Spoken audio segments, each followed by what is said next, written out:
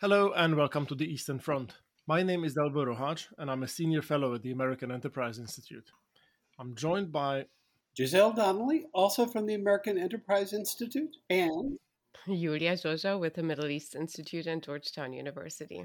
On our podcast, we talk about the many challenges to European peace and security that have emerged along a line running from the Baltic to the Black Sea, the Eastern Front, and about why those matter to the United States. Our special guest today is David Cattler, Assistant Secretary General of NATO for Intelligence and Security. If you enjoyed this episode, please consider subscribing, rating, and reviewing us on Apple Podcasts, Spotify, or wherever you get your podcasts. Thank you. Mr. Cattler, I would like to get us started on a question that we can't avoid on this podcast, which is the recent NATO Summit, which brought many significant pieces of news from Finland's and Sweden's impending accession, through the new strategic concept to the news of a sevenfold increase in high readiness forces, particularly on NATO's eastern flank. We might want to tackle these subjects in sort of separate mini conversations, but perhaps let's start with the last one. I mean, readiness, we know, is very expensive, and there was a reason why countries have been reluctant to go full speed, increasing the size of these high readiness forces on the eastern flank. So obviously the announcement, we have applauded it very, very cheerfully here on the Eastern Front, but obviously it opens a host of practical questions of how it's going to be done, who's going to pay for it, how much of a what the sort of burden sharing is going to look like. So if there are any specifics you might be able and willing to share with us at this stage, I think that would be a nice place to start this little conversation of ours. Yeah, sure. Thanks a lot. And again, thanks for inviting me to the podcast today to say a few words about NATO and what's going on. So as you said, we just concluded a transformative and really historic summit in Madrid with NATO's heads of state and government. And during the summit, they reached a number of far-reaching decisions that will position the alliance to adapt itself for the future. They agreed on a fundamental shift in deterrence and defense, as you said, and set forth also a new strategic concept. We also agreed, as you said, to invite Finland and Sweden to join our alliance, to deepen our relationships with partners, particularly in the Asia-Pacific region, and to provide long-term support for Ukraine. The summit really showed that the allies are now willing to invest more in NATO and to increase NATO's common funded budgets. And that's a key piece of how all the things that you're asking about will be paid for. 19 allies now have clear plans to reach or exceed the 2% spending target that was agreed in Wales by 2024, in addition to the 9 allies that are already meeting that target. Another highlight was the decision to establish a new $1 billion innovation fund, which is a groundbreaking initiative to sharpen the alliance's technological edge. So in more specific terms about our defense posture moving forwards, allies have now agreed to a new NATO force structure and force model. Of course, allies have to contribute forces to that new force model, and this will be a combination of deployed forces, especially in the eastern part of the alliance, where we have already stepped up with more than 40,000 troops under NATO direct command, as well as home-based forces that will be ready to deploy also in very short timelines. We will, of course, build on the forces which exist in NATO countries, but the difference is that they'll now be organized in ways that can fit them into NATO operations and also into NATO defense planning and ensure that they're available for NATO commanders. So in the end, we'll have at least 300,000 troops able to deploy within 30 days, with a good portion of those able to deploy within 10 days. The plan's to have all this in place by next year. And of course, it requires that allies contribute the forces they promised and live up to their commitments in Madrid, but we're confident that this will happen. These higher readiness forces will be organized in formations that are available to the NATO Supreme Allied Commander for Europe and will be pre-assigned for deployment to specific regions, again, largely along our eastern flank. So these forces will now comprise the core of the land element of the NATO new force model and the new force structure. On common funding, allies decided on a trajectory for funding out to 2030 that follows up on the decision they made last year to invest more together. The specific figures will be decided in the yearly or annual budgets, but the agreement reached in Madrid represents a significant increase in NATO's common funded budgets that will allow the alliance to invest more in pre-positioned equipment, in hardened shelters and in infrastructure in order to ensure that the alliance forces can plug and play in capabilities together within NATO. This increase in funding will also enable NATO to enhance command and control, to provide more support to our partners, and to hold more exercises. So again, that's a significant, considerable increase in NATO's common funded budget and agreed trajectory towards 2030. These increases are needed because when the world is changing, NATO also has to change. If I may follow up a bit on this, those are all wonderful steps, but the devil is in the details and in the implementation. One of the longstanding difficulties ever since the alliance has enlarged is how to get from the western half of Europe to the eastern half of Europe. The roads, the bridges, the rail lines, so on and so forth, and also how to move laterally from north to south. What is in the common budget, or what is it, the thinking more broadly about how to improve operational mobility to conduct a coherent eastern flank defense? Yeah, thanks. So again, the plans will be developed this year and next year, along with the specific funding goals. But we all see that issue as well about mobility and about filling these structures out. And that's why I made the point about the rapid fill and the transfer of the 40,000 troops at the beginning of the crisis period, even before the war, under the Supreme Allied Commanders for Europe's command. So allies see that and have also committed to the necessary infrastructure changes that need to be made. So it won't just be the things I think that you've touched on about the infrastructure related to mobility, but also the necessary infrastructure for these forces to be hosted in the countries on the eastern flank and that sort of thing as well. So I think this is a space that it just needs to be watched.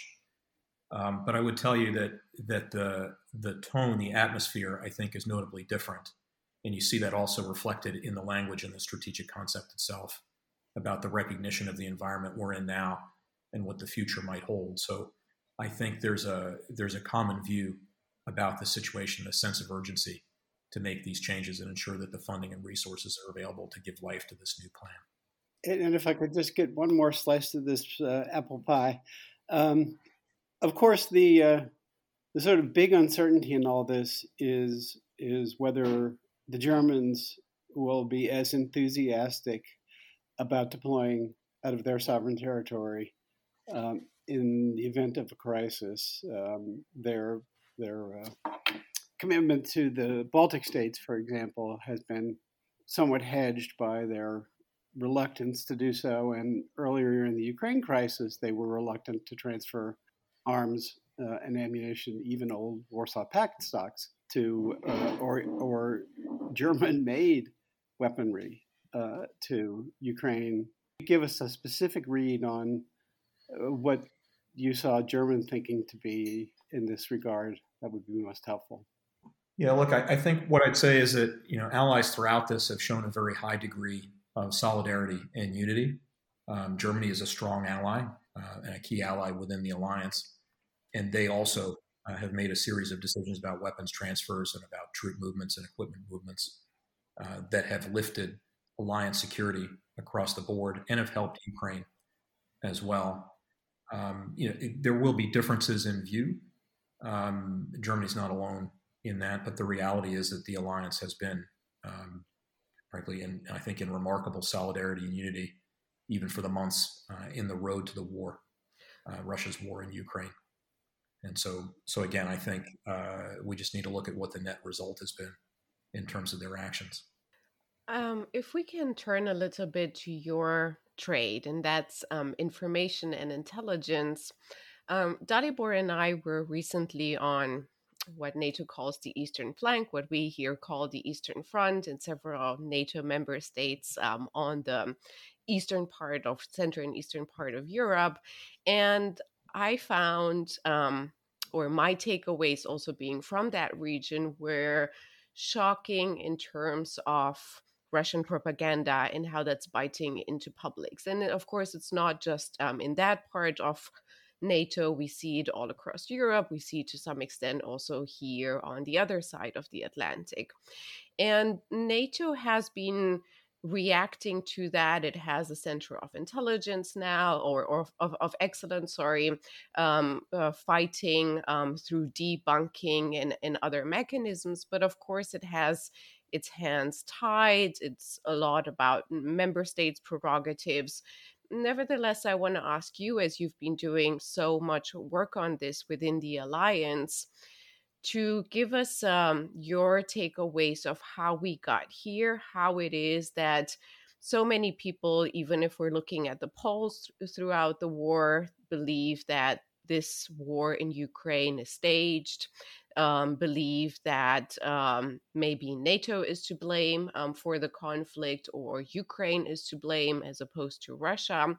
How did we get here, and what are the decisions that we've taken now with the most recent NATO summit to fix some of that? What can we do more to basically fix the polls and have a healthier understanding at the public level of who is to blame and how we can end this conflict?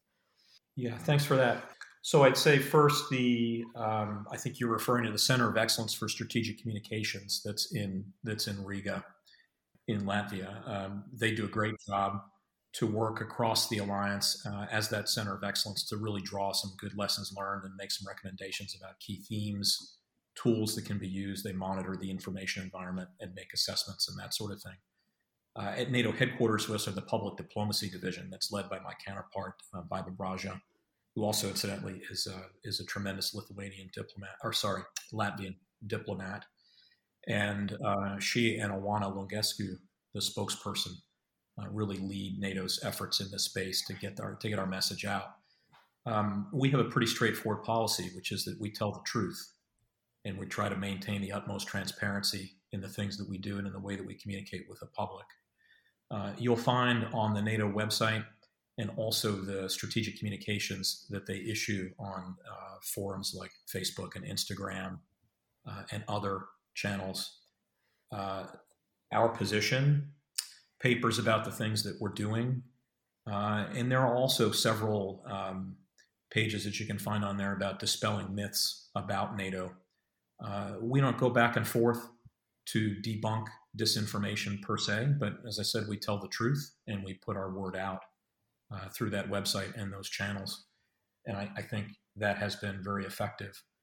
There's a related piece of this, which is that the nations themselves also communicate.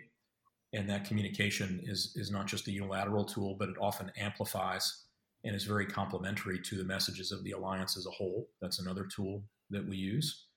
And public forums like this podcast and my engagement here with you, I think, is another example of what we try to do in a range of venues, in a range of nations, to try to get the word out.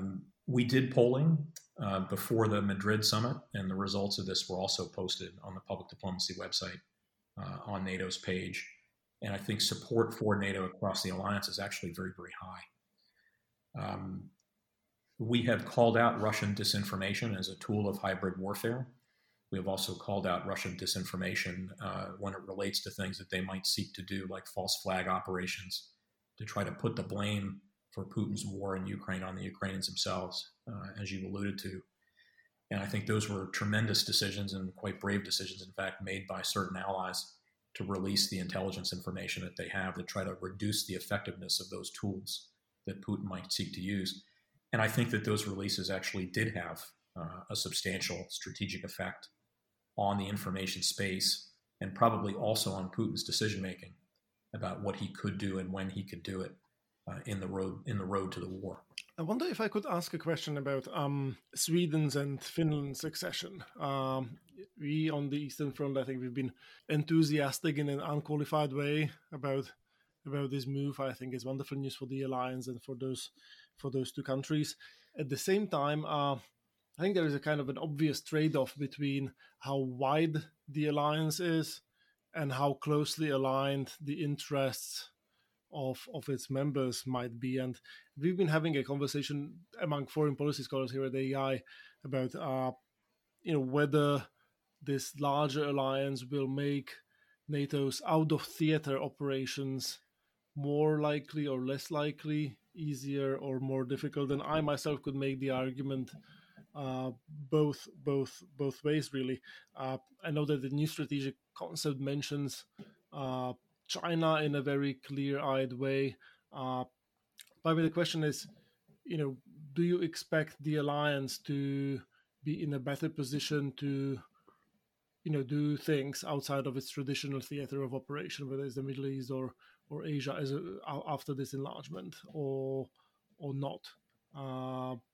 If there is a simple answer to that, we would love to hear it. Yeah, sure. I guess first thing I'd say is that, as you said, at the Madrid Summit, leaders agreed to invite both Finland and Sweden to join. And those protocols were signed. Yeah, so Finland and Sweden are longstanding NATO partners with great military and intelligence and other capability that is highly interoperable with NATO. They have worked with us for an incredibly long time. And so I think it's pretty clear that they will add to the alliance's collective security when they are ratified as members in the coming months. So let me just say that as an opening, and then say to the other part of the question about where the alliance will go after. I think we need to wait and see, because again, allies take those decisions as a group, and so we go from 30 to 32. They will look at the security environment and they'll make those decisions together as they have in the past. But I think it's far too early to form a conclusion that will swing in one direction or another. Thank you, David Cattler, Assistant Secretary General of NATO for Intelligence and Security, from Dalibor Rohac and Giselle Donnelly and Iulia Joja. Thank you for listening to The Eastern Front, a podcast dedicated to security challenges arising along the line from the Baltic to the Black Sea. And many thanks to our special guest today, David Cattler. You can find more episodes and additional content on our website, aei.org, on Apple Podcasts, Spotify, or wherever you get your podcasts. Please do get in touch with us on Twitter using the hashtag EasternFrontPod, written as one word. Some time ago, we promised you a monthly newsletter, and we are going to eventually deliver on that. So please do let us know if you're interested in receiving it. If you enjoyed this episode, please consider subscribing, rating, and reviewing us. Thank you, and goodbye.